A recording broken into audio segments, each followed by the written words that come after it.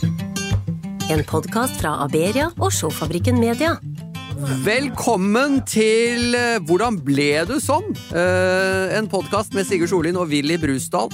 I dag har vi et fyrverkeri av et menneske. Og mennesket bak masken skal vi bli kjent med nå. For han ler jo mye og høyt. Jeg gleder meg veldig til dette. Velkommen, Åge Sten Nilsen. Tusen hjertelig takk. Hvordan ble du sånn? Med Sigurd Solin og Willy Brusdal. Du, godt å være her, og så koselig vi har det. ja, vi har det. Vi sitter Her er jo rødt lys, litt sånn horelys i bakgrunnen. Det er fantastisk. Og så har vi en litt tørr plante. Ja, den ser fin. To mikrofoner. Og en fantastisk hyggelig tekniker som sitter og smiler så blitt der. Einar sitter der. Ja, det er jo nydelig. Etter hvert så kommer Willy inn. Ja. Han skal ta deg med på et Willy tankeeksperiment. Han er Willy Nickersen, ja. Han skal ta deg med på et lite tankeeksperiment. Det er bra, det liker vi. Hvordan har du det i dag på en skala fra 1 til 6, Åge? Er det ikke høyere til 6? Nei, jeg vil si sånn opp 10,5. Nei, jeg tror, vet du hva, jeg har, uten å kødde, og kødde skal du ikke, så har jeg vel aldri vært så lykkelig som jeg er nå for tiden. For en start! Ja, nå har jeg rundet 50, så nå begynner livet. Nei, jeg har aldri hatt det bedre enn nå, det kan jeg med hånda på hjertet si. Er det andre grunner til at du er så lykkelig nå, bortsett fra at du har rundet 50 da? Du, det er liksom hele kabalen har gått opp. Det hele livet man har levd, som på en måte egentlig alt man har lært gjennom feil man har gjort, og grep man har tatt og sånn, som bare har samlet seg et eller annet sted, og så har bare jorda blitt helt stille og god, og så nyter man og lever på en helt annen måte enn før, med en helt annen trygghet og en helt annen ballast, med folk rundt seg som gir en kjærlighet og glede og trygghet og alt. Jeg gleder meg til å høre bruksanvisningen på dette her. Ja, den skal du få! Åge fant lyset. Det tok 50 år, men nå er den på plass. Og så skal du jo gifte deg til neste år. Gratulerer. Det er jo nyforelsket fortsatt og skal gifte oss neste år. Ja. Hva heter din fremtidige ekshustru? Nei, bare tulla. Kristine heter hun, og det blir nå min andre, men den siste. Ja. Hvis det der ikke går i boks til døden skiller oss ad, så da tror jeg da gir jeg opp kjærligheten. Da vet ikke jeg, si. Da gir jeg opp kjærligheten, rett og slett. Hun bor i Trøndelag? Hun bor i Trøndelag, og det gjør jeg også. Du har flyttet opp dit da, ja? Flyttet opp, vet du. Vi traff hverandre på utrolig nok et gig.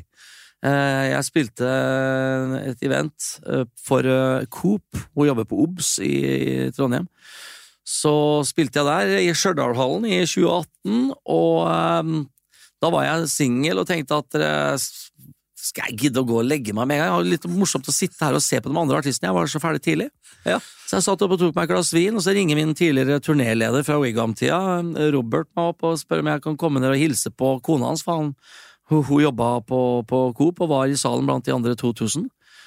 Og ble med han litt motvillig ned for å hilse på henne, og så endte vi bak i baren, helt baker, så jeg pleier aldri å gå ned i lokalet etter jeg har spilt. Og står der nede og tar en liten øl med han før jeg skal gå opp igjen, og da legger jeg bare merke til et vesen som bare stråler på en merkelig måte. Og jeg bare sier til Robert at nå er jeg bare nødt til å gå bort til et menneske og si hei. Og det var ikke noe sånn, det var ikke noen skjult agenda eller men det var noe blikkontakt? Nei. Ingenting? Nei, det var et eller annet som men hva var det med det vesenet da? Det var en eller annen energi der som jeg bare så, jeg klarte ikke å ta øya bort fra det mennesket. Hun var så glad og var så det var fantastisk. Ja. Så jeg gikk bare bort og jeg lærte meg til at når han på høyre skulda mi forteller meg ting i øret, så prøver jeg å gjøre som han sier. Ja. Så jeg gikk bare bort og sier, unnskyld meg, men jeg er bare nødt til å si at fytte rakkeren for et fyrverkeri av et menneske, den der siden. Jeg bare har stått og sett på deg i et kvarter. Gratulerer, liksom. Bare hilse på Åge etter deg. Ha det bra. Og så gikk jeg. Gikk du igjen? Ja, så kom og stoppet meg, men her er jo sett deg ned og ta en prat da. Ja. Så da ble vi kjent, og da gikk det ikke mange ukene før vi begynte å date. Jeg inviterte henne på middag, og så begynte vi å date, og så, det var i september, var vi sammen da, 25. november ble vi sammen, og i februar så begynte vi å se på hus. I mars hadde vi kjøpt hus, og sommeren 2019 så flyttet vi inn i hus. Og neste år så gifter vi oss. Det er jo helt nydelig. When you know, you know. Men var hun like sikker etter første kvelden som deg? Nei, det tror jeg ikke. Nei, jeg tror mora og faren hennes var veldig skeptiske til han litt eldre rockestjerne. Hun er jo ganske mye yngre enn meg, hun er jo 30. Jeg kan ikke skjønne det at de var skeptiske. Veldig skeptiske til han der. De visste jo ikke så mye om meg, noe annet enn det man ser på TV, kanskje. Så jeg tenkte at det kommer en sånn narkoman rockestjerne og skal ødelegge datteren vår. Ja.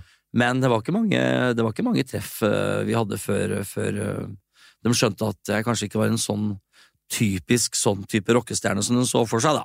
Hvordan forberedte du deg til det første treffet da, med foreldrene? Det forberedte jeg meg ikke på i det hele tatt, for vi skulle på kino, så kom vi tilfeldigvis opp, hun bodde i sokkeren til foreldra, så skulle vi opp og hente en nøkkel, og da stod plutselig de der, og da ble det bare at man sa hei og og la på litt trøndersk. Ja.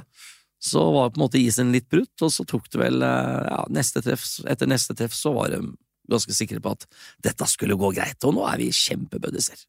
Du har jo er det datter eller sønn på 21? Ja, datter på 21, og så en stesønn, en bonussønn på 30. Ja. Hvor gammel er dama di? Kristine er 30. 30. Ja. Hun vil vel ha flere barn da? Nei, vet du hva, det har vi faktisk pratet om. Vi hadde jo egentlig... Altså, når du treffer The One og tenker at hvordan skal man liksom gå gjennom livet uten å få greie på hvordan barn vi kan få sammen og ha den tingen sammen. Man har jo liksom lyst på det på en måte, men så har vi det så sinnssykt bra. Vi har et liv som består av 1 uke familie, hvor vi er ordentlig familie med en 7-åring i hus. Og så har vi en uke hvor vi er mer sånn kjærester, og da har vi ikke Philip. Og da gjør vi litt mer som vi vil. Da er vi litt sånn ungdomskjærester. Ja. Stikker plutselig ut på byen på en onsdag og har det gøy. Er dette noe av det beste du har opplevd i hele ditt liv? Du, jeg har aldri hatt det bedre, som sagt. Det er stille og rolig, samtidig som jeg har nok jobb. Har hatt en lang koronaperiode hvor jeg har fått roa ned tempo litt. Det gikk jo 190 før, og fikk roa ned tempo veldig, og begynte å lukte på blomstene, tatt jegerkurs, så skal jeg snart ta jegerprøven. Kjøpte oss en Hvordan, sånn, mye ut i marka, fått etablert et lite studio oppe i Melhus, jeg sitter og skriver masse låter, masse gode venner. Nei, vet du, livet er interessant, deilig, spennende og behagelig. Hvordan virket koronaen inn på deg da? For det er jo mange i vår bransje som ikke hadde mye å gjøre i dag. Ja. Du, det kom som et sjokk. Jeg hadde jo masse planer, så det sa jo bare zoom, og tappte jo masse penger bare i løpet av de 3 første dagene. Jeg er heldigvis fast ansatt i mitt eget selskap, så jeg gikk rett til permisjon, og permitterte meg fra jobben, og etter hvert så gikk jeg da tilbake i 20% og gjorde en del konserter, sånn streamingkonserter til inntekt for andre artister, som ikke var så heldige at de var ansatt noe sted. Folk som spiller fra hånd til munn på puber og så videre. Og så reiste jeg rundt og gjorde det litt sånn, når det var lov til å spille litt for en 20 pers og sånn, så ringte jeg til bookeren min, så sa jeg, bok for faen! Så tok jeg med et sanganlegg rundt, og jeg satte opp, var min egen lydmann, min egen lysmann, av og til var jeg faen meg min egen groupie også, så var det sånn, selvgjort er velgjort og så videre, og så tok jeg med Kristine da, som også synger. Ja. Vi hadde nettopp fått, koronaen startet jo med en hit, en norsk versjon av Shallow med Karina Dahl, som plutselig ble en hit, den ble plutselig bare lagt ut på noe Vips-opplegg, men en kjempehit, og den ville jo folk høre da, så da tok jeg med Kristine, så sang hun den, og så begynte vi å gjøre litt andre låter, og så var vi på masse rundturer rundt omkring oppe i Trøndelag og nedover landet, så vi bodde i campinghytter og diverse, for det var ikke så mye hoteller å oppdrive. Ja. Så slapp vi å sitte foran den Netflixen og runde den 3 ganger, og kom oss ut og fikk treffe folk, trygt og godt, og være med å sette i gang på litt sånn, man kan faktisk være trygg og treffe folk når det blir gjort på riktig måte da. Men du nevnte den låta du streamet med Karina. Ja? Hvor mange ganger er den hørt? Den ble jo ikke lagt ut før mange måneder etterpå på Spotify, så nå har den jo for lengst rundt 3 millioner, så vi har fått gullplate for det nå. Men den videoen ble jo bare lagt ut av initiativtakeren, det vil si, det var grunntake til den videoen vi skulle egentlig lage, som han bare la ut.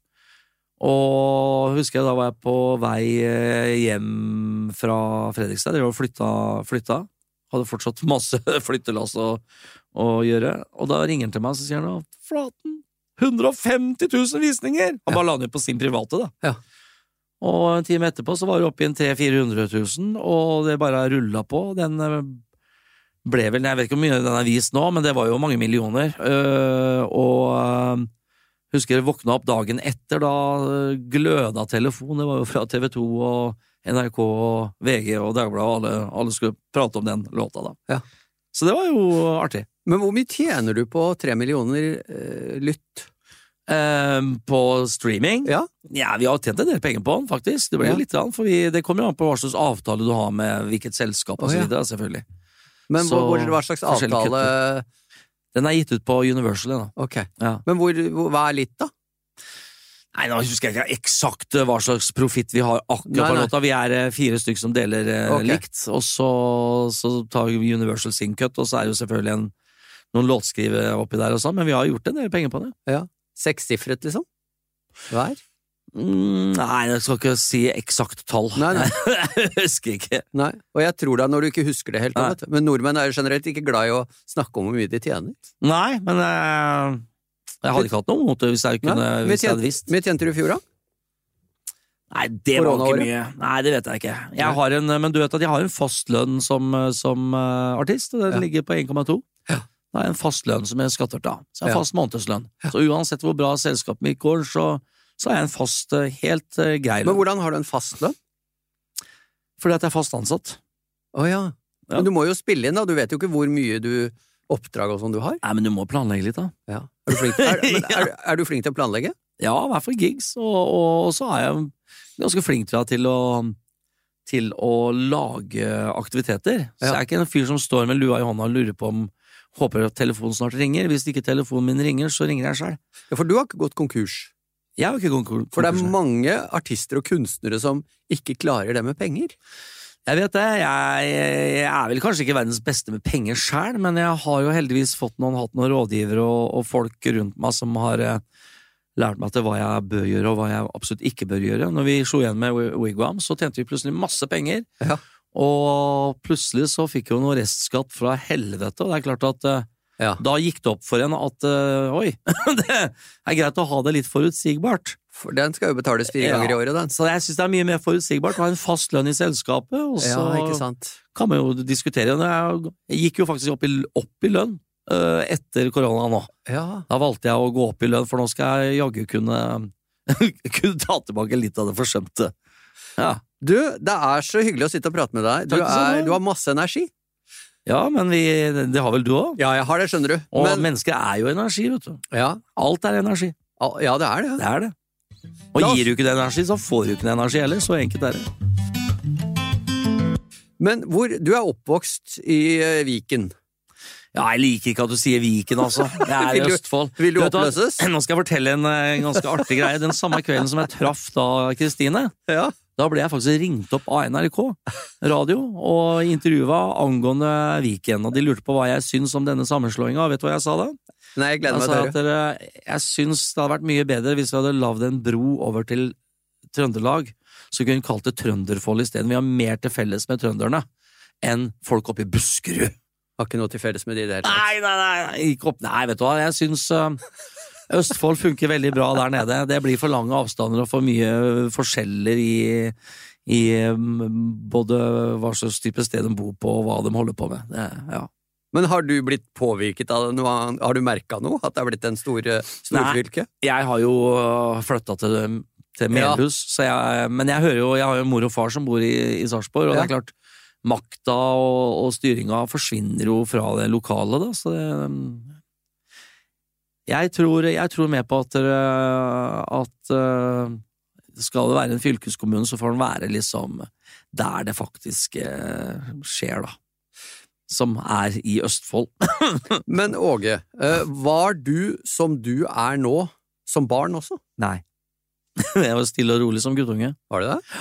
Når gutta, jeg husker veldig godt, når gutta var oppe på Løkka, jeg husker mutteren sa til meg at hvis noen av de begynner å tenne på gresset der, på veldig tørt gress på Løkka rett overfor oss, da må du komme hjem med en gang, for da får du ikke lov til å være der. Nei. Og så begynte gutta med noen lighter, og da sa jeg, vet du hva, hvis dere skal begynne å tenne, da må jeg gå hjem til mamma. Barnslig, og så videre, og liksom, ja, du veik, eller?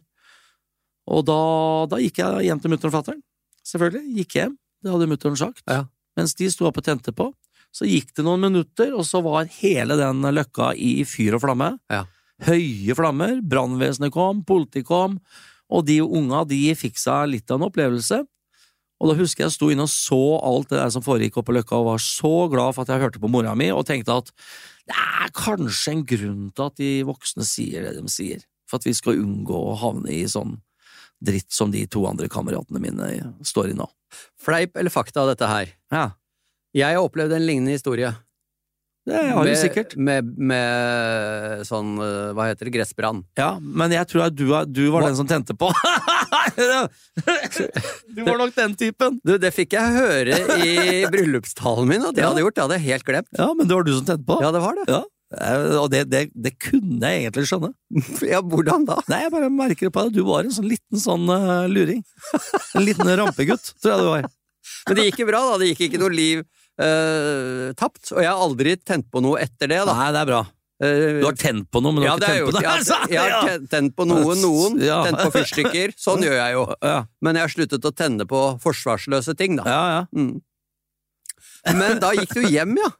Da gikk jeg hjem, vet du. Så jeg var nok en liten sånn Var du stille og forsagt, liksom? Nei, jeg var ikke forsagt, men jeg elsket å sitte og leke for meg selv, for da kunne jeg fantasere om lage meg historiene selv. Er det ikke mange kunstnere som holdt på sånn og var litt rare, sånn i stille barn? Jeg tror ikke jeg var så rar, men jeg likte mer altså, det å kunne sitte, jeg lekte mye med soldater da.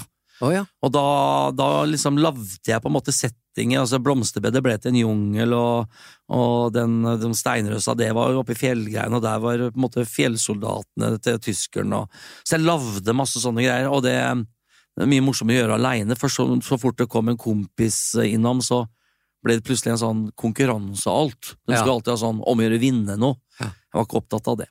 Så nei, jeg likte mer å fantasere og lage meg bilder og tanker. Ja. Du er en smart gutt. Nei. Er du ikke det? Nei, ikke så spesielt smart. Tror du ikke det? Jeg innbiller meg så sitter sånn eller kanskje undrende da. Undrende og lekende, tror jeg. Ja. Men spesielt smart tror jeg har aldri vært. Klok da? Ja, kanskje ikke veldig klok heller, men jeg lever. Men hvis du skulle beskrive deg med ett ord da, hva vil du si da? Leken. Det kom fort. Var det noen, hadde du det bra på skolen? Hadde veldig fint på skolen, spilte fotball sammen med andre gutta, var jævlig bra i fotball faktisk, ble en sånn løperessurs på midtbanen, så jeg var kanskje ikke den best tekniske fotballspilleren, men jeg hadde løpsstyrke da, så det var liksom det som redda meg, og så begynte jeg etter hvert med håndball, og så kom jo musikken sakte sigende da, vet du. Hvordan kom den? Musikken kom faktisk gjennom første liksom store idolet mitt var jo Elvis Presley. Jeg gråt jo når Elvis døde, og det var jo Kongen er død og hele den pakka der. Og så kom det et band da som het Beatles, jeg husker Help. Det ble en sånn wow. Og etter hvert så begynte søstera mi å date en fyr som var fan av et band som sminka seg. Og da husker jeg hun kom hjem og spilte en låt. Det var en låt som het I Want You. Og så viste hun bildet av han Gene Simmons med tunga, og jeg tenkte, fy fader, det her var kult. Så jeg begynte å digge å være med henne hjem til han da, for da å sitte og se på plakaten, og så ble jeg Kiss-fan da. Sånn, det var jo sånn på slutten av 70-tallet da. Sånn begynte det. Er familien din musikalsk? Eller spilte dere noe sang hjemme? Ja, altså, morfaren min, han hadde et husorgel, og han satt ofte og spilte Rosa på ball og sånn, og sang, og mye musikk i det hjemmet der. Mora mi har alltid liksom gått litt i kor og sånn, og faren min har alltid vært glad i Elvis og musikk, da, spilte mye Elvis hjemme, og bestefaren min, han spilte jo Janitsjar-musikken, spilte klarinett, og han ville jo gjerne ganske tidlig få meg inn i korps. Begynte å lære meg litt noter, og jeg var litt interessert i musikkens verden. Spesielt når jeg gikk opp trappa hos den, husker jeg så bilder av bestefar hadde vært på turné, liksom, rundt omkring i verden, da. I Belgia var det bilder av med klarinetten, og rundt omkring på store scener. Og syntes det var litt gjevt å tenke på at han var en så, kall det, høyt rangert musiker, da. Så der fikk jeg liksom litt sånn øye for, litt interesse, mens det notegreien og den nei, det var liksom ikke meg. Søsteren min begynte å spille i korps, og hun slutta ganske tidlig. Nei, det appellerte ikke til meg i det hele tatt. Men etter jeg begynte å liksom digge disse rockebandene, så tenkte jeg, gitar! Det har jeg lyst til å spille. Men hva var det som gjorde at du fikk lyst til å gjøre det da? Var det liksom hvordan de så ut? Var det livet deres? Var det at... Nei, det var noe med hele, du vet da, fra Elvis Presley og alt det der show-elementene, og musikken selvfølgelig da.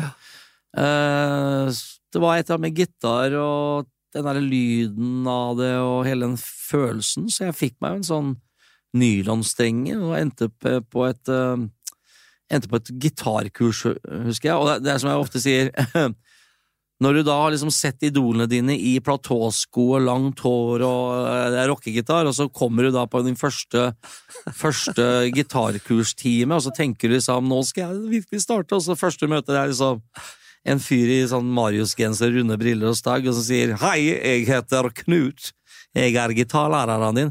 Mister litt sånn, det ikke det her jeg vil, og så nå skal vi spille Lisa at det gikk til skolen.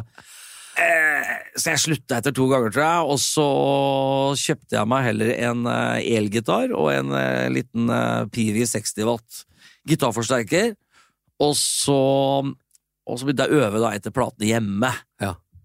Og den første konserten jeg hadde, det var en hjemmekonsert når mora og faren min var på Resø, på campingen der, da var jeg hjemme alene, for en gangs skyld. Så hadde vi jo klin gærne naboer, for de var gærne, de var sånn at altså hvis jeg måka snø for fatteren, og det kom litt snø over i bedet deres, så ble de klin gærne og trua nesten med å jule opp fatteren, for at Gud forby at vår snø menget sammen med deres snø inni den felles hekken. Så det var sånne ting som det da, og jeg husker jeg hatet dem, og den sommeren der husker jeg, da hadde jeg fått den gitaren og den gitarforsterkeren, og kompisen min Runar var på rommet der, og de satt ut på verandaen, rett ut forbi rommet mitt, og da husker jeg bare lokka opp det vinduet på vid gap, og så spilte jeg sånn, helvete! Og blant annet den der, den jævla naboen! Jeg vet ikke om det det som gjorde at de flytta, men når de flytta, husker jeg vi stod og vaia med norske flagg, og ha det bra, kom alle tilbake igjen, og så fikk vi nye naboer. Som var bedre. Som var bedre. Ja.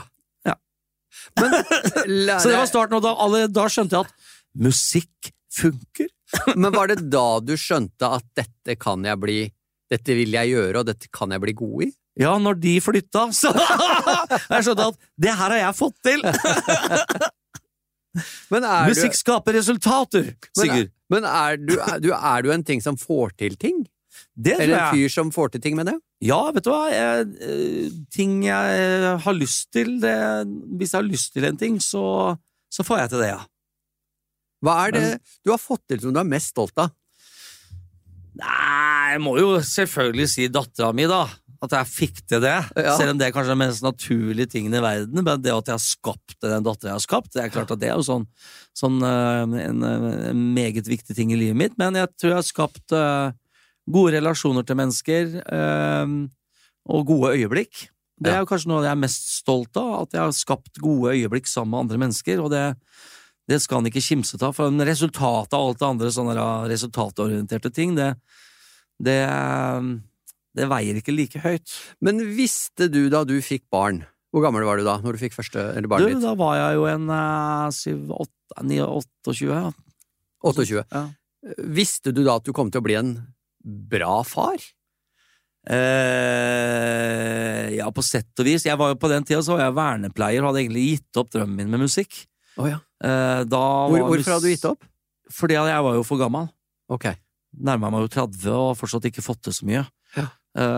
Så den drømmen var noe litt bitter, en sånn litt bitter vernepleier som begynte å skjønne at den drømmen der ble nok bare en drøm, og du så venner som fikk det til og var ute og spilte, og jeg hadde egentlig da forsonet meg med at det var mer sånn tribute-konserter, kanskje jeg kunne gjøre sånn lokalt da, så jeg gjorde jo litt, startet noen sånne show, lavde noen sånne show med, blant annet med Jan Groth, så han hadde et Creedence-show, og et Eagle-show var jeg med å produsere med Paul Flåta, Jørn Lande og Eirikur Haugsson, og lavde forskjellige sånne ting, startet opp et... Men dette var mens du var vernepleier? Mens jeg var vernepleier, og så startet jeg også opp et firma som het Showfabrikken etter hvert.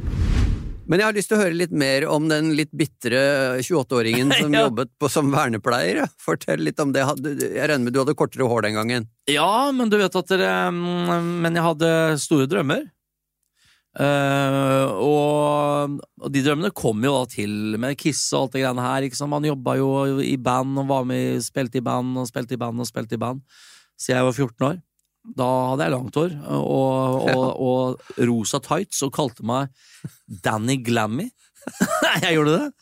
Det passer jo så bra også. Ja. Jeg var glam-rocker da, og vi spilte rock'n'roll, og men så funket ikke det, og så var jeg med et annet band, men hele tiden så jeg liksom, til tross for at disse bandene ikke fikk den fremgangen jeg håpet på, da, gikk jo bedre og bedre. Det var et band jeg spilte i Halden som het Heads and Tails, som fikk kontrakt, og vi hadde faktisk en låt på 10 skudd i 91 som heter A Million Miles Away.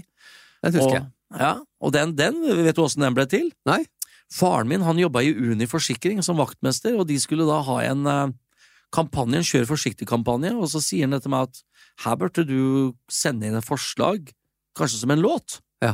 Så da skrev jeg en låt som heter A Million Miles Away, som handlet med en kompis som døde i trafikken, og sendte inn den som en sånn kjør forsiktig-kampanjelåt, og vi vant en utgivelse av en single som vi spilte inn i Spydeberg, med Ole Evenrud var det vel, som produserte den. Og da traff jeg Ole for første gang, og fikk liksom litt mer erfaring fra det å spille inn musikk, ikke sant? Og den ble gitt ut, og vi reiste på en turné, og fikk noen kontrakt med noe som het London Connection, en sånn engelsk manager.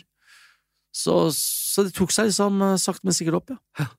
Jeg merker jo, nå skal jeg gi meg med å gå tilbake til den bittre mannen som jobbet som vernepleier, for det blir musikkprat i stedet, og det er jo det du brenner for også. Ja, men jeg kan si litt mer om han bittre mannen, for at jeg jobbet, og du vet at alt det jeg egentlig hadde lyst til, det ble liksom ikke noe av. Nei. Men jeg fikk masse andre muligheter som jeg takket ja til da, på tross av at ikke det kanskje var drømmen. Du fikk tid til det, så jeg takket ja til å være en av hovedrollene i Hair, musicalen Hair, det var vel 91 det også, på Bryggeteatret, sammen med Hilde Lyron og masse andre kjente, og jeg var med i andre musicaler her nede i Østfold, og jeg var på en audition og fikk en jobb i NRKs Rondo, hvor jeg var Rondo-servitør. Jeg tok over jobben til Paul Flåta. Ja, Petter Nome var programleder. Petter Nome var programleder, og jeg var med kora sammen med masse kjente artister. Jeg sang jo sammen med han, hva heter han i The Band da, som døde for jeg husker ikke navnet hans. Og jeg startet da som vernepleier med å si til sjefen min at jeg er nødt til å ha fri hver torsdag og fredag, for da jobber jeg på NRK.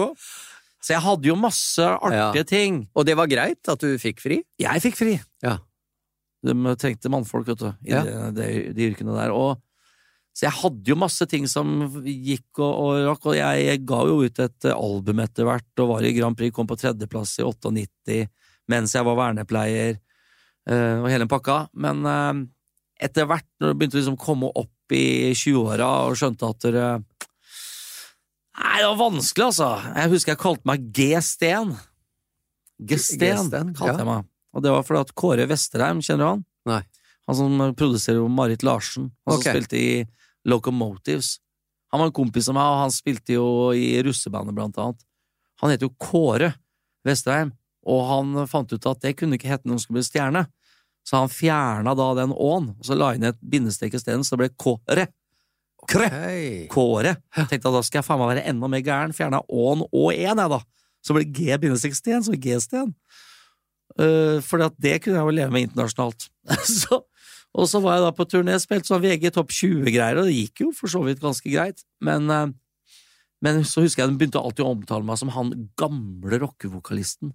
Du gjorde det? Han gamlisen på 26. Ja, de skulle være 13-14 år den gangen. Ja. Det var jo på en måte... Ja, for da trodde du... Ja, da var det over, tenkte du? Ja, da var det over, ja. Men var du lei deg da? Man blir jo litt deprimert når man skjønner at drømmen kommer aldri å bli noe. Jeg får ikke lov til å reise, får ikke reist på den store turneen, jeg får ikke gitt ut masse plater, og det gir på en måte litt opp, og så tenker jeg Så jeg var der faktisk, jeg tenkte at jeg får ha musikken som hobby da. Ja. Jeg trivdes veldig godt som vernepleier, altså. Ja, så du var ikke bare bitter, liksom, men bare tenkte at da var det dette jeg skulle gjøre, da. Ja, antageligvis. For at jeg skulle egentlig begynne med markedsføring, og det var en tilfeldighet som gjorde at jeg begynte som vernepleier. For jeg måtte jo ut i siviltjenesten. Jeg nekta jo militæret. Ja.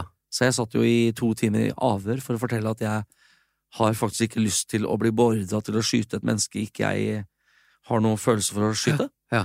Og hvis de ikke følger ordre, så er det jo ordrenekt. Den mentaliteten der, den digger jeg ikke, så jeg har heller lyst til å gjøre noe samfunnsnyttig. Så da tok jeg heller 16 måneder i siviltjenesten og jobbet på et psykiatrisk behandlingssenter. Med langtidspsykiatriske pasienter, og det var veldig interessant. Hvordan da? I Viken, eller? Her i Sarpsborg, ja. Det heter i Østfold. Ja. Sarpsborg psykiatriske behandlingssenter jobber jeg på. Så tøft å ta en sånn jobb, tenker jeg. Det var veldig spennende, men grunnen var først og fremst at jeg skulle ha erfaring fra kontor. Ja. For jeg skulle jo videre på markedsføringshøyskolen, men så skjønte de at jeg spilte gitar og lurte på om jeg kunne være litt på aktiviteten og hjelpe de litt. Ja. Og jeg trivdes så godt med det, med disse folka som både jobbet der og de som bodde der, at jeg takket også da etter hvert ja til å være med på morgenstell av en pasient, for han tålte ikke kvinnfolk, og det var ikke noen kvinnfolk på jobben den dagen. Nei. Så jeg sa, det kan jeg vel gjøre, og så ble jeg fast på denne personen da, på morgenen. Hva bestod morgenstellet i da? Nei, sørget for at han fikk dusja og vært på do og sånn. Ja. Og vi hadde en fin tone, og etter hvert så synes jeg det ga mer mening å jobbe ut på post. Ja. Så da ble det mindre og mindre på kontoret, og så begynte jeg faktisk å få en del tanker om hva jeg kanskje synes var feil i det yrket disse andre jobbet i, som ikke jeg var utdannet i det hele tatt. Ja, som i psykiatrien, liksom? Ja, som gjorde at jeg hadde lyst til å gjøre en forskjell. Hva tenkte du var feil, da? En av de første tingene jeg reagerte på, husker jeg satt inn på fellesstua med alle disse langtidspsykiatriske pasientene, og det var helt spik stille, det var ingen som sa noen ting. Veldig trist atmosfære, alle satt bare helt stille. Og inne fra personalrommet hørte du latter og liv. Der var det liv og røre, og de hadde salat og leker og prata og hadde et sosialt liv. Ja. Og her var det bare beboere her, da? Og der inne hos beboerne i fellesstua deres, der var det grav alvorlig og stilt og trist.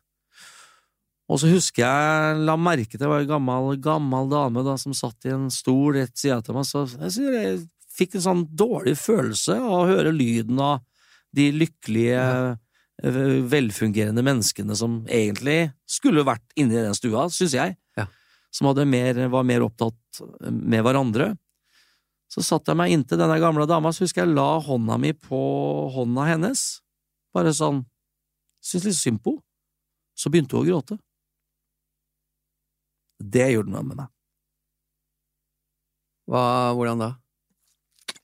Nei, det fortalte meg litt om hvor hun var mentalt. Ja. Hun følte seg ensom. Jeg blir nesten litt rørt, jeg ser du blir litt rørt også. Ja, vet du, det der var sånn, det som sådde på en måte, det var såkornet for meg. Ja. Urettferdighet, på en måte, som vi pratet om før vi kom hit. Ja. Urettferdighet og mobbing og ting som på en måte gjør andre mennesker vondt, da. Det gjør meg veldig vondt. Har du opplevd det selv? Nei, ikke selv egentlig. Jeg har opplevd det mye gjennom andre. Ja. Opplevd urettferdighet, da blir jeg forbanna mange ganger da. Ja. Kan bli veldig sint. Jeg blir aldri så sint som når jeg opplever at andre blir gjort urett. Da går en faen i meg, altså. Hvordan ble du sånn? Med Sigurd Sollien og Willy Brustad. En podcast fra Aberia og Showfabrikken Media. Sinne, det kan jo også Jo, men det kan jo også føre mye bra med seg. Jeg husker jeg traff deg i Var jeg sint? Ja, du var det, skjønner du, men du var ikke sint på meg. Men dette er bare noe jeg har hørt, da. For jeg er jo konferansier.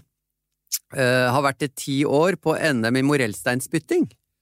Oi. I Hardanger. Ja. Jeg tror det var i 2019. Da var du der oppe og spilte med Kiss-bandet. Eller om det var 18. Kanskje det var 18. Med Queen-pakka? Queen, unnskyld. Ja. Queen mener jeg. Kastekonkurranse, ja. Og der var du og under opp på kvelden. Superkonsert. Og så husker jeg det var et eller annet jeg sa først på prøvene da, tidligere på dagen, og da slang du en litt sånn spydighet til meg, og det er sånn jeg gjør, så der tenkte jeg, det var litt kult at du var litt frekk, litt småfrekk, og det var helt sånn, jeg hadde gjort det selv. Ja, hva var det, sa du noe til meg da, eller? Ja, jeg sa et eller annet, så hadde vel du svart på det først, for av og til får jeg ikke med meg alt som blir sagt da. Okay. Og da slang du en melding om at det der sa jeg til deg i stad, din idiot. Og da tenkte jeg, ja, det har du faktisk rett i. Men tilbake til kvelden. Jeg sa ikke idiot. Nei. Men jeg tenker meg selv som idiot. Nei, du sa ikke det. Vet du hva, du sa det. Det var helt perfekt det du gjorde. Ja, men det er uvant at folk slenger litt med leppa. Ja, jeg gjør det ofte. Men når folk gjør det mot meg, så blir jeg litt sånn Hva?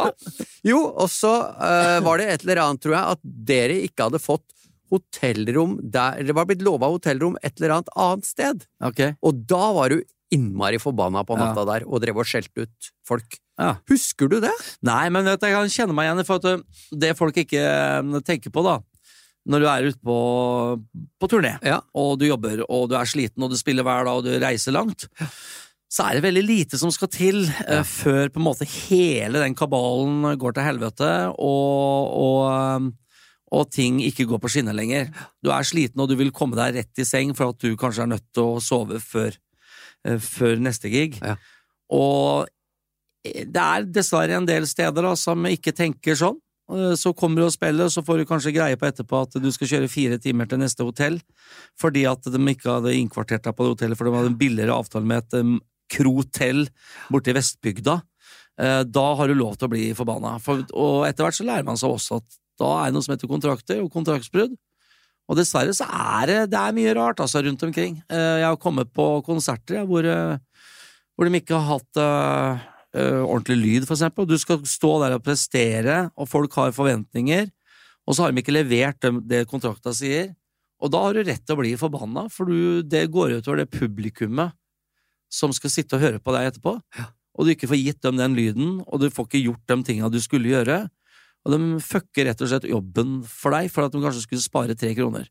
Sånn er irriterende. For nå sitter jeg litt her som megler da, for jeg håper jeg får jobben til neste år, og jeg er veldig glad i de som jobber der også, som da, jeg tenkte liksom, hva er det for en bølle, tenkte jeg, med Åge. Men jeg tror det er noe med, at det var dårlig kommunisert da, så jeg vil på en måte at vi da tar fram en slags, hadde vi hatt fredspipe her, så røyker vi den. Og jeg er aldri langsint, men du vet at der og da, du kan tenke deg for en maratonløper da. Hvis han løper maraton, og det er 100 meter igjen, og det skal stå et glass med saft akkurat på den siden, og han har planlagt at det glasset med saft skal han drikke for at han skal holde de siste 150 meterne igjen. Så kommer han dit, så er det ikke noe glass med saft der. Det er en mugge med geitemelk, ikke sant? Og da i kampens sete da, så det fucker opp de siste 150 meterne for han. Og det er mulig at dette... Det må folk til å tenke på. Jeg skal bare fortelle en litt artig greie. Gjør det. Jeg har en i kontrakta mi, ofte når jeg reiser ut og gjør sånn eventer da, så gjør jeg et Queen-medley hvor det nesten ikke er et rom til å puste. Det er ene hiten etter det andre, og det er full pakke. Så akkurat et sted hvor jeg har en høy tone på I Want It All, og så er det stopp, og så ding, ding, ding, ding, ding, ding. Mamma, akkurat de sekundene der har jeg på å drikke. Det er første muligheten jeg har til å kaste inn på noe vann. Så i mine kontrakter står det at jeg skal ha en sånn flaske med suttekork. For du ser, jeg tar den her nå. Sånn. Og så sutter du? Veldig fort gjort. Men når du da kommer på et sånt gig, og du ikke har hatt med den fyren som sjekker sånt nå kanskje, og du kommer ding, ding, ding, ding, ding, ding. Og heller du vann i glasset? glasset, og så skal jeg ta det glasset sånn, ja. Og der var vi langt ute i låten allerede. Ja. Sånne småting som det kan forkludre en jobb, da. Ja. Og den lille svelgen fra den flaska jeg tok nå nettopp, som du så, fra den strutteflaska, det var kanskje akkurat nok til at jeg hadde nok sekret i min munn, så jeg kunne synge den Bohemian Rhapsody sånn som jeg ønsker å synge. Det små ting, små detaljer. Det mulig at mine venner i Morellfestivalen har glemt dette her, at jeg drar fram noe som ferdig. Ja, ikke sant? Og nå vi venner igjen, og velkommen igjen skal du være. Ja, jeg kunne godt tenke meg å sitte mer og henge med deg. Ja, da kunne vi spist moreller og spytta som bare faen. Du prøvde å spytte også, du? Jeg tror du gjorde det. Jeg husker jeg spilte, men jeg husker ikke hvordan det så, jeg husker ingenting. Nei, jeg husker bare Morellfestivalen, jeg har vist spilt der, men hvilket hotell var så hvordan det så ut, jeg har ikke peiling, jeg spiller overalt, så det jo Nei, men da er vi ferdig med moreller, og så har jeg lyst til å gå og snakke litt mer om engasjementet ditt, fordi du er veldig engasjert i mobbing, og det har du snakket litt om. Det er veldig engasjert i, ja. Hvorfor det, og på hvilken måte? Nei, for at mobbing er vel kanskje et av de største samfunnsproblemer vi har i verden i dag. Hvis du ser bare for litt i Kongsberg, han fyren som skjøt rundt med pil og bue, du har breiriker, du har folk som går til angrep på andre mennesker. Det er jo ikke fordi at vi har behandlet dem så pent nødvendigvis i barndommen alltid heller. Altså, mennesker vi støter fra oss, utstøtte mennesker som ikke føler kjærlighet fra et samfunn og fra sine venner, de er i stand til å gjøre mye galskap. Jeg tror mye av den galskapen vi ser rundt i verden stammer fra at de enten har blitt mobba eller følt seg utstøtt. Mennesker som da finner andre mennesker og som er i lignende situasjon, så rotter de seg sammen, og så skal de ta i hevn. Mobbing er et veldig, veldig, veldig stort problem, og ikke bare i forhold til at vi tar sjansen på at vi dyrker frem sånne gale mennesker, men også at veldig mange mennesker velger da å ta sitt eget liv, rett og slett, for de orker ikke lenger, de føler seg som mindreverdige og har komplekser og har ikke noe godt liv. Hvorfor skal noen mennesker hevde seg selv og heve seg selv over andre ved å tråkke på de som allerede ligger nede? Jeg synes det er grusomt, og det er sånne ting i hverdagen som jeg klikker på. Så jeg var med min første møte med Oss mot mobbing, var med på en lang turné. For det er en kampanje som heter Oss mot mobbing. Det er rett og slett en organisasjon som jobber for å bli kvitt samfunnsproblemet mobbing. Ja. Og de har både kurs og har foredrag og så videre, og de samarbeidet da den sommeren med Metalheads Against Bullying, som er en organisasjon av noen sånne rockere, som ofte står og har stand på festivaler som Tons of Rock og så videre, for å fortelle litt om problemet mobbing, og vil komme det til livs. Vi reiste da på en lang norgesturné, hvor vi da traff både mobbere og mobbeoffer, og vi fortalte litt om hva vi syns om mobbing, og hadde mye forskjellige diskusjoner og sånn, både fra scenen og i teltet etterpå, og det gjorde veldig dype inntrykk på meg, og det var jo ting som jeg har egentlig brent for lenge, og være med i kampen mot mobbing. Så ja, det engasjerer meg rett og slett. Hva mener du hjelper da? Hva kan hjelpe mot mobbing? For mitt inntrykk er at det er jo utallige kampanjer for dette her. Og i skolen skal det liksom det bli tatt alvorlig, men for meg virker som det blir bare prat. Og det er ofte den som blir mobba, som har byttet skole, og ikke mobberen. Nettopp. Som får ture fram. Men du vet at det er en veldig viktig del i forhold til mobbing som vi ofte glemmer. Vi kan gjerne sette i gang 1000 tiltak på skolen. Det kan vi gjøre. Men så kommer da disse barna hjem, så opplever en mor og far som faktisk er mobbere selv. Vi glemmer ofte å gå i oss selv. Hvis du går inn på jeg gjorde et lite forsøk nå for litt siden, bare for å se, for jeg irriterte meg, det var en sak på et nettsted som heter Classic Rock. Okay. Der sto det om en vokalist som tidligere sang da i Motley Crue, Vince Neil, som hadde falt av scenen. Han har blitt veldig svær og feit, dessverre, siste åra. Og ikke synger han spesielt bra heller, men han jo like forbannet et menneske da. Han hadde falt ned fra scenen, det så et videoklipp hvor han faller ned fra scenen og bryter noen ribben. Uff, da tenkte jeg. Og så jeg bare tilfeldigvis noen av de kommentarene som var synlige.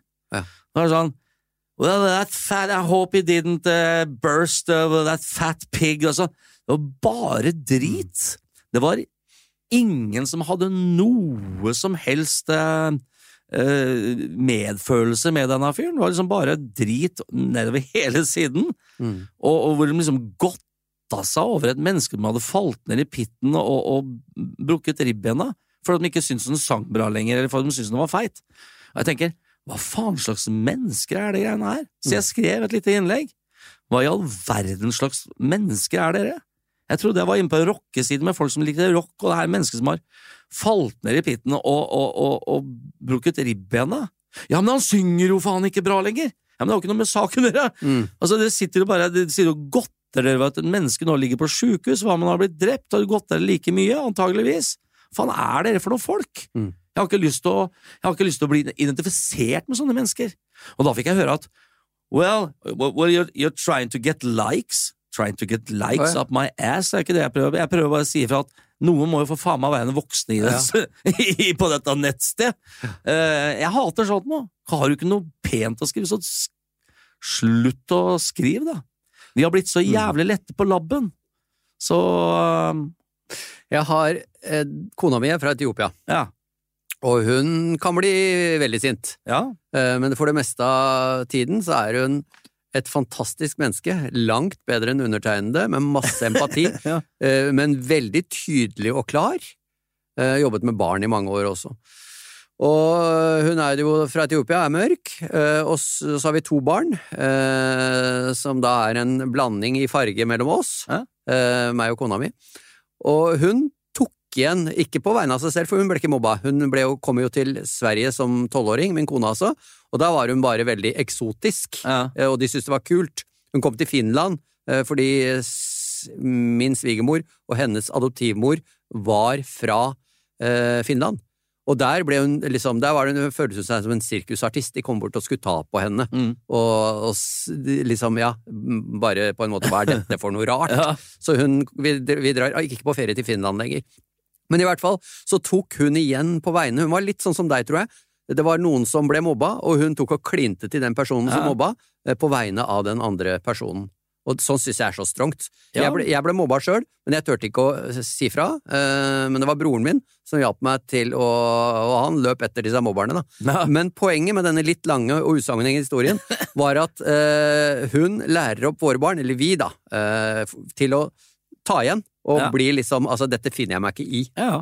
Stå på krava. Og det var en gang, og det jeg så stolt over, som kalte sønnen min for N-ordet, eller så bare svarting. De gikk i 6. klasse, han gikk i 5.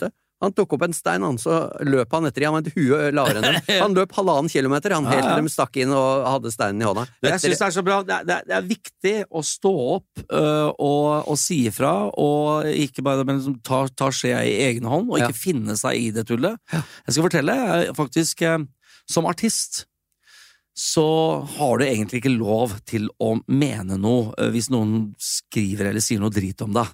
Du skal bare ta imot, for i det øyeblikket man da tar til motmelde, så man sånn, tåler du ikke noe, ikke sant? Ja, hvis pressen skriver noe, ikke sant? For eksempel. Eller folk. Eller folk. I dag så kan jo folk skrive hva faen de vil. Det var en periode jeg faktisk tenkte at, nei, vet du, det skal jeg slutte med. Nå skal jeg slutte å være han Åge Nilsen, som ikke tør å si noe, for han jo så redd for at hva folk skal måtte mene om at han mener noe. Ja, og så går det utover deg kanskje senere med kritikk og plater og så det var et menneske, du vet at i dag kan folk få seg til å skrive det meste på Facebook og så videre. Da var det en fyr jeg hadde hatt det var en eller annen situasjon, i hvert fall oppe i Oppdal. Og da skrev han noen meninger om det, om meg, og at jeg ditt og datt og masse støkt, masse. Hva skrev han da? Jeg husker ikke, men en jævla ditt og datt og et eller annet sånt nå. Helt sånn ut av det blå på jeg tror det var på min Facebook, eller om det var et annet sted, jeg husker ikke. Dette var en menigmann, privatperson? En menigmann, ja. Og han vreka ut av seg de mest obskjøne gloser om meg, og hvor jævlig ekkel og forferdelig menneske jeg var, og det var ikke måte på. Så jeg tenkte, han kjenner jo ikke meg, og han hadde jo tydeligvis også misforstått den situasjonen. Så jeg googlet han opp, og så ringte jeg til det. Ja. Og det var en veldig morsom samtale, hvor han tok telefonen og sa, hei du, Åge Sten Nilsen, sier jeg, så ble det stilt på andre siden, så ringer du meg? Ja, sier jeg, for du kjenner jo meg tydeligvis veldig godt. For nå har jeg nettopp stått og lest hva du har skrevet om meg, og at jeg er sånn og sånn og sånn, og om den situasjonen som du selv ikke var i. Du har jo mye sterke meninger om meg. Ja, det var liksom ikke meningen sånn da, nei. Jeg skjønner jo kanskje det, men for meg så oppleves det ganske ille å lese at du mener så mye stygge ting om meg. Så da vil jeg lure på, hva er jeg gjort som gjør at du føler så sterkt hat mot meg? Ja. Men det var liksom ikke sånn ment da, han hadde liksom misforstått det. Altså, vi satt og pratet en time, og han takket meg for at jeg ringte. Han hadde fått kanskje et litt annet syn på meg, og fått et litt annet syn på den situasjonen, han forstod det. Og kanskje lært seg en gang for alle at man tenker seg om 3-4 ganger før man skriver noe. Samme gjorde en dame, husker jeg, som skrev noen forferdelige greier til meg, hvor kvalm jeg var og sånn. Og det var ikke måte på hvor jævlig menneske jeg var, og så kommer jeg i kontakt med henne, og så synes jeg det var trist at hun mente så mye stygt om meg. Det enden på visa viste at hun hadde kreft, og hadde et forferdelig liv, og ble egentlig bare misunnelig på at jeg hadde et så godt liv, og følte behov for å slenge masse drit til meg.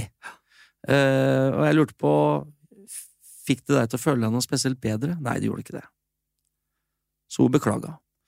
Men vi mennesker er sånn. Hvis vi har et møkaliv selv, så er det ofte ute å kaste oss på, tråkke på andre, i stedet for å gjøre noe selv med vårt eget liv. Jeg har en annen egenskap på deg, en annen merkelapp. Du har sagt du er leken, men du er ærlig også. Ærlig, /fin, vil jeg si. Ja, men det er hyggelig. Takk det samme, Sigurd og Rosa. Takk skal du ha. Veldig hyggelig å prate med deg. Ja. Nå skal du få en liten pause fra kjeften min. Ok.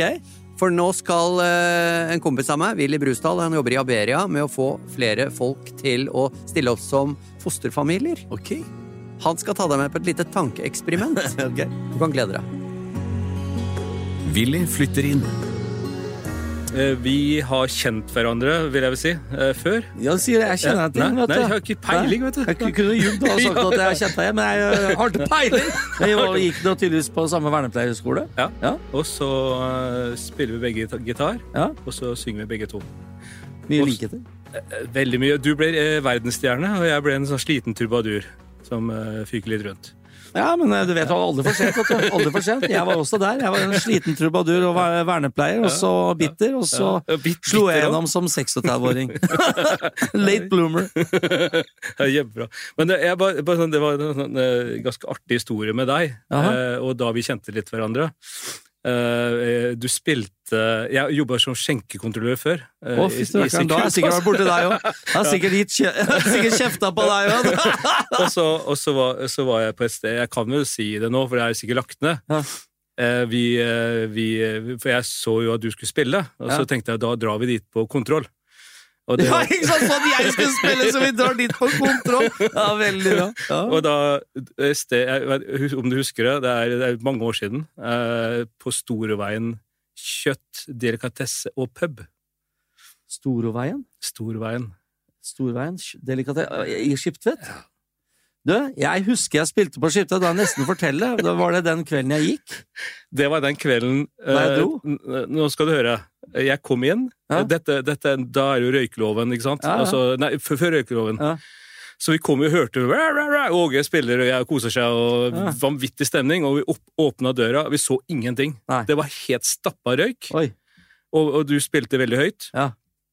Og da jeg gikk først inn, og da hørte jeg, du begynte på en ny låt, When I was a...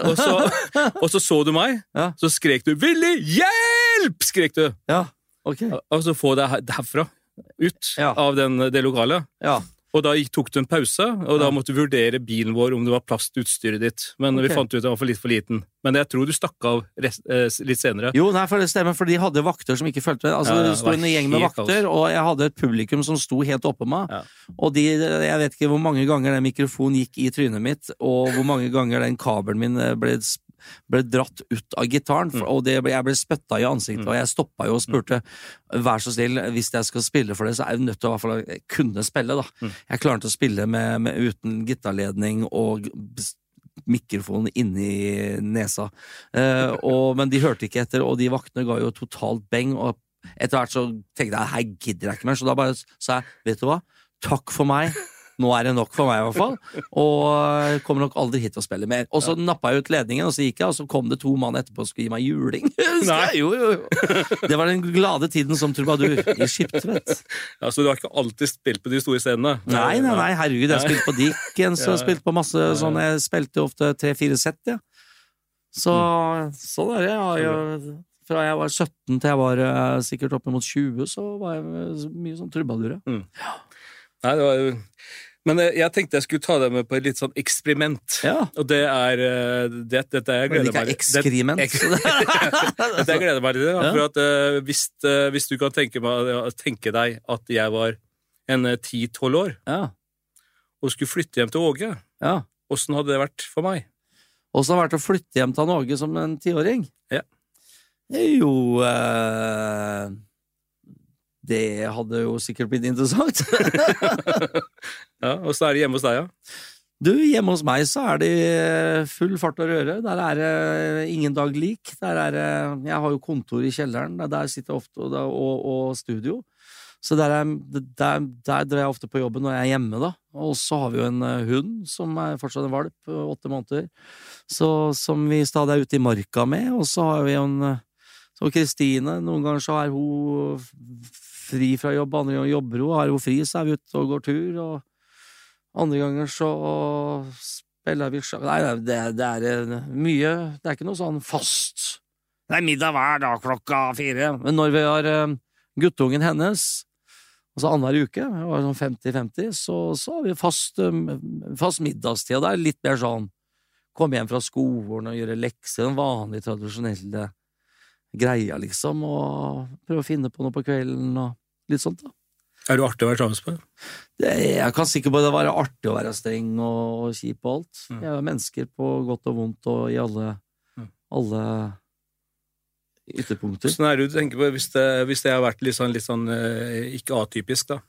Vi har hatt litt utfordringer, både noen diagnoser og forskjellige. Ja, men det har jo vår lille gutt, så det er jo kjent med, ja. Nei, da må man prøve å finne ut hvordan man skal forholde seg til det, da, og hva som du ville ha hatt både glede av og læring av. Det er jo, ikke sant? Det er jo et foreldreansvar, det, vet du. De voksne må da ta ansvar. Men jeg hadde jo også vært veldig sånn, hadde nok vært veldig sånn var på å beskytte deg mot blant annet mobberne, prøve å få deg til å bli akseptert, uten at det blir for tydelig. Jeg jobbet som vernepleier, så var jo en av hovedoppgavene mine å få en sterkt utagerende dame til å bli akseptert i fellesskapet, og det også gå inn og hele tida lykkes, ikke mislykkes, være ute i et fellesskap akkurat lenge nok til at man får en opplevelse av suksess, og trekke tilbake før på en måte man driter seg ut, hvis du skjønner, ikke sant? Det også prøve å gi imagen din en liten boost, da, så folk kan se på deg med litt andre øyne, ikke sant? Så det ikke blir dritt ut, da, på grunn av dine lyter eller det du kommer til kort med, ikke sant? Ta tak i det som er styrken din. Så hvis du kanskje hadde vært dyslektiker, så er det kanskje ikke høytlesning man hadde invitert de andre barna til å holde på med, men kanskje funnet ut hva som var dine beste ting, da. Kanskje du var veldig flink til å spille et spill, for eksempel, på nettet. Da er det kanskje det som, wow, så flink han til det. Så du har fått en image som han som var flink til det, heller det enn han som var dårlig til å lese høyt.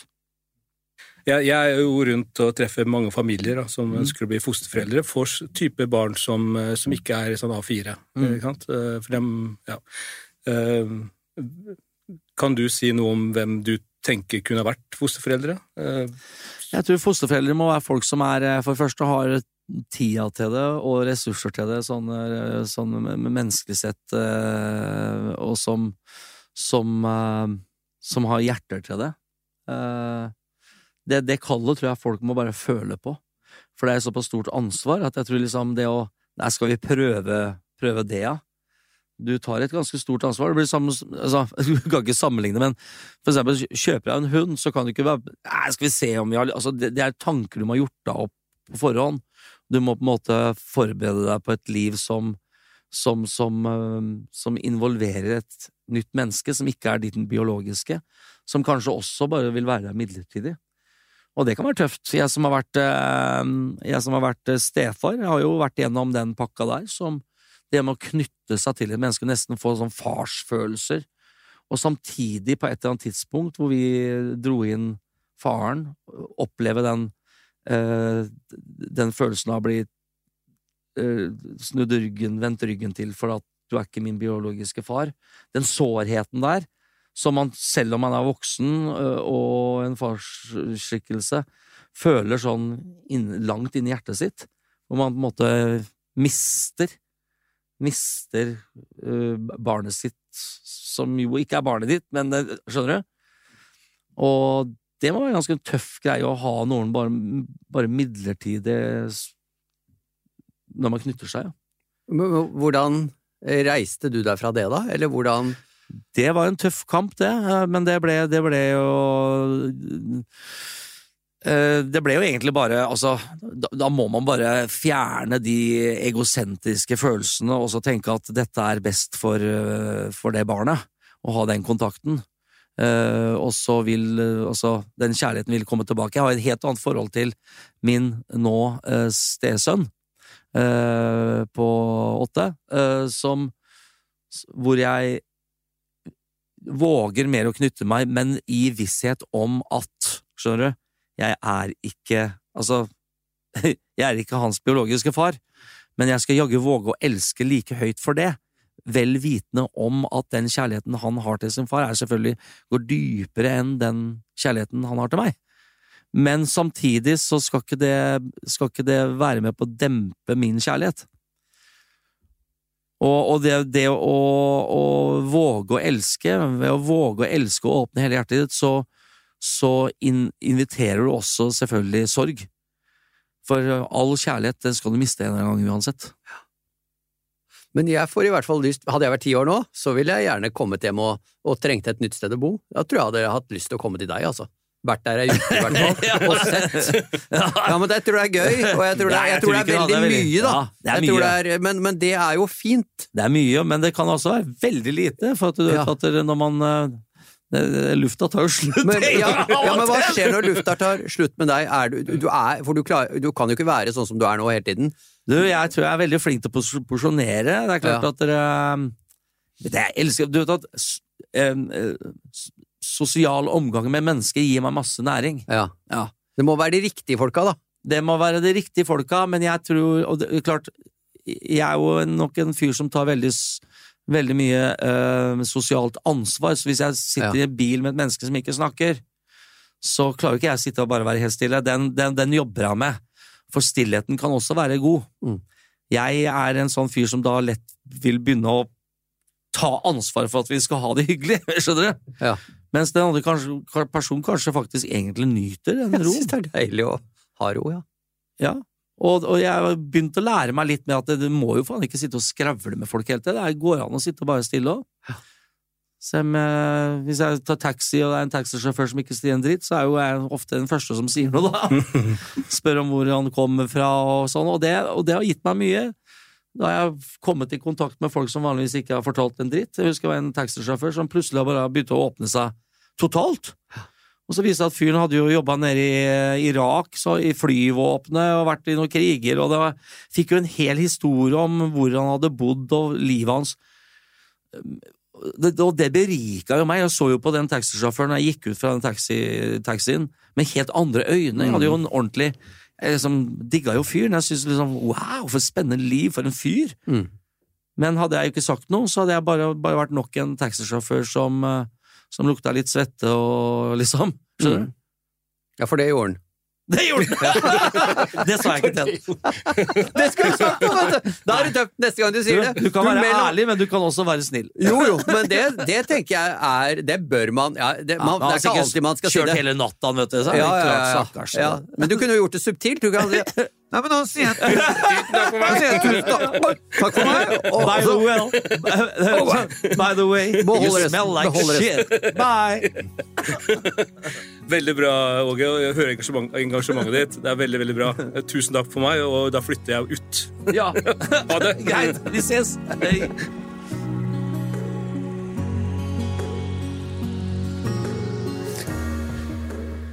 Helt i starten, Åge, så sa du at du har aldri hatt det så fint i livet som du har nå, og det ser jeg på deg. Ja, jeg er en lykkelig fyr. Men hva er det som på en måte, hva er det som gjør at det har kommet så på plass da, foruten det du har snakket om? Jeg tror jo veldig på at hvis du ikke har vært i mørket før, så setter du ikke like pris på lyset. Og jeg har jo, til tross for at jeg ofte kanskje har blitt sett på som en sånn rocker, så har jeg jo hatt mine tunge stunder. Jeg har vært ganske mye lenger nede under torva enn det folk har sett og skjønt, og det har jeg egentlig åpnet ganske mye mer opp for i ettertid. Jeg reiser rundt og gjør sånne akustiske konserter som jeg kaller for acoustic stories, for jeg også er ganske åpen på en del ting som jeg liksom har truffet på i livet av tunge, mørke tanker da. Altså, du sitter og snakker om et menneske som egentlig i hvert fall 3 ganger kunne ha hengt i et tre, som var klar for å si ha det til livet. Som ikke følte han hadde noe godt, og som følte han hadde skuffet alle menneskene rundt seg. Et menneske som var notorisk utro, et menneske som levde i en boble, et menneske som drakk en flaske konjakk om dagen, ikke fordi at han hadde så kjip barndom, men fordi at prestasjonskravet, bobla, hele livet med folk som stod på pinne for en, og at man skulle rekke var liksom å være gæren på scenen, og alt det førte til, hele den krasjen der, som ikke folk som ikke har vært i den situasjonen og opplevd det selv, vil kanskje ha vanskeligheter for å forstå det. Men for oss som da levde sånn i mange år, så er det blitt en stor, kall det en stor, tung greie i livet som man bærer med seg resten av livet, med ting man har gjort og steder man har vært som man ikke er hverken stolt eller glad for. Men det har samtidig lært, i hvert fall meg da, til å sette pris på det livet jeg har nå på en helt annen måte. For at jeg har sett det mørket og vet hva det gjør med det. Og den friheten, den godheten, den kjærligheten jeg føler i livet mitt nå, den oppleves bare som ren, skjær lykke, og den tviholder jeg på, og den behandler jeg som en flott plante som trenger masse næring og masse vann og stell. Så takk for at du forteller det. Ja, men sånn du sier det var 3 ganger hvor du hadde tenkt å avslutte? Ja. Fortell litt mer om det. Nei, det var midt i en skilsmisseperiode, blant annet, hvor du føler at du står, altså, jeg har jo egentlig fortalt ganske mye om det her til i Dagbladet, sånn, så jeg liksom...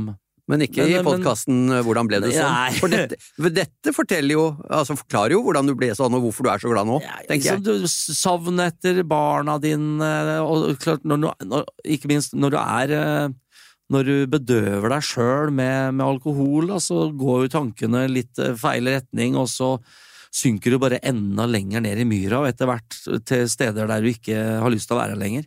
Men tenkte du praktisk også? Altså var du på vei, liksom?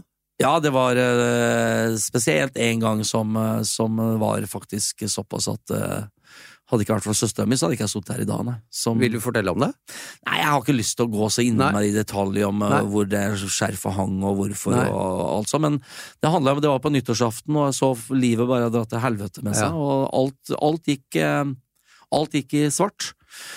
Og selv om det å ta sitt eget liv, det en forferdelig egoistisk tanke, og det en grusom tanke, men det klart, når alt svartner, og ikke du klarer å se noe lyspunkt noe sted, og du føler at du har skuffet deg selv, og du har skuffet alle rundt deg som du er glad i, og det ikke mer kjærlighet igjen i livet, og du har faktisk forårsaket det, da føler du etter hvert at du ikke har noe her på jorda å gjøre lenger.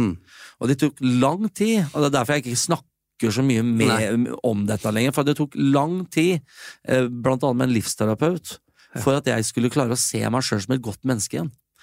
Jeg hadde en daglig oppgave, og det var å gjøre en god gjerning om dagen. Da hadde jeg på en måte en god gjerning om dagen var liksom målet for meg. Da følte jeg hadde gjort noe godt.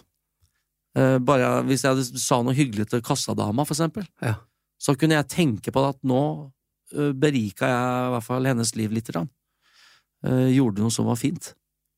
Klarte du det? Å gjøre det hver dag? Jeg klarte det, og etter hvert begynne å fortelle meg selv at du ikke noe vondt menneske, du et godt menneske, og du har masse kjærlighet til deg. Og endelig nå så har jeg funnet et sted jeg kan bare ose ut av meg all den kjærligheten jeg har i kroppen, og det mye, til mine, og venner og bekjente. Men hvor lenge var du i mørten da? Nei, det var noen år, ja. Men å holde ut det nesten, altså det jo... Nei, det sånn til og fra, vet du, selvfølgelig kommer du inn i perioder hvor du opplever, men det var en periode jeg faktisk var egentlig litt psykisk syk, vil jeg si, for at du var så langt nede. Men fikk du medisiner? Nei, jeg var selvmedisinert. Ja, ikke sant? Men det viktigste medisin var jo ord fra en person du kunne sitte i all fortrolighet og fortelle, og hvor du kunne faktisk dele deg opp alle bitene, og hvor du kunne begynne å sette dem sammen igjen, med alt helt fra barndom og helt til i dag. Og etter hvert kunne være stolt av deg selv. Og det klart, når jeg har sett tilbake på livet mitt, så har jeg også har nok vært en person som har hatt veldig dårlig selvtillit. Ergo altså alle disse alias-navnene, som Åge Sten, Danny Glam, det som aldri føler seg bra nok som seg selv.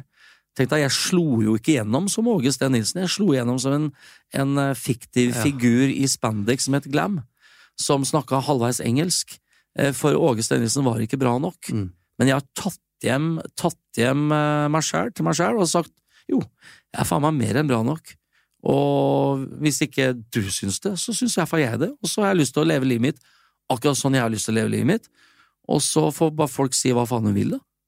Så lenge jeg lykkelig, så kan jeg gjøre andre mennesker lykkelige.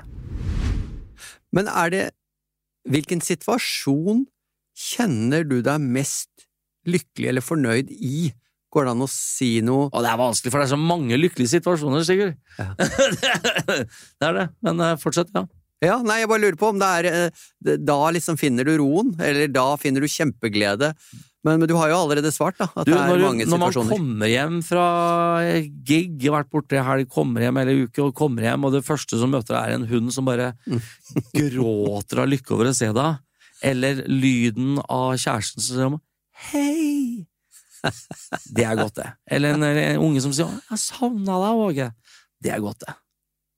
Bedre blir det ikke. Du, det så hyggelig at du deler. Par spørsmål her til slutt som jeg har lyst til å stille deg, bare litt sånn korte spørsmål. Ville du møtt deg selv, hvis du skulle møtt deg selv, ville du da møtt deg som 18-åring eller 80-åring? 80-åring. Hvorfor det? Fordi da tror jeg jeg har mer å fortelle, og ikke minst, det har vært veldig spennende å høre hva jeg gjorde 30 åra fremover, som jeg nå ikke vet noen ting om. Hva har du mest lyst til å gjøre de 30 åra fremover da? Hva du gleder deg mest til? Jeg gleder meg masse til nye opplevelser som jeger, ute i marka, oppleve skog og natur og oppleve den gleden der. Jeg gleder meg masse til å lage masse ny musikk. Jeg gleder meg masse til turnéer. Jeg gleder meg masse til og familietid og bare kos. Og gleder meg til å se enda mer av verden, steder jeg ikke har vært. Jeg gleder meg til å se datteren min blomstre på scenen. Jeg gleder meg til å se sønnen min blomstre på scenen. Jeg gleder meg til å se, det mange ting man gleder seg til. Livet verdt å leves, og jeg gleder meg til hver eneste dag. Og skal jeg fortelle en ting jeg gjør hver eneste dag? Jeg sier tusen takk. Tusen takk. Nei, det var ikke slutt ennå, trodde du kanskje. Men det hadde jo vært en perfekt slutt da. Men vi tar en liten hale her, fordi, bare oppsummere litt da, så tenker jeg at du veldig ærlig. Du liker ikke urettferdighet, du jobber mot urettferdighet, stå på de svake sider, enten det gjelder mobbing eller folk som blir dårlig behandlet i alle mulige situasjoner da. Du står opp for andre, du gir ikke opp, og jeg tenker at disse situasjonene, disse tingene da, har jo vært med å gjøre deg til den du blitt. At det derfor du har blitt som du har blitt. Ja, det en summen av alt du har opplevd, og summen av alt du har sett, og summen av alt du har følt, og summen av alt du har tenkt, og de oppgjørene man har tatt med seg selv. Så kommer man etter hvert til en slutning som sier at dette finner jeg meg ikke i, og dette bra, dette dårlig. Går man over den streken der, så får du det ikke det bra. Grensesetting for seg selv, for man vet hva det vil si å være på andre siden. Man har erfart det bitterlig selv. Og det klart, når man har stått i ting, så vet man hvor man ikke ønsker å stå. Åge Sten Nilsen, hvordan du blitt sånn over for i dag. Du har engasjert, du har overrasket meg, du har inspirert meg. Det bare en ting å si. Tusen takk. Takk det samme. Hvordan ble du sånn? Med Sigurd Sollien og Willy Brusdal. En podcast fra Aberia og Showfabrikken Media.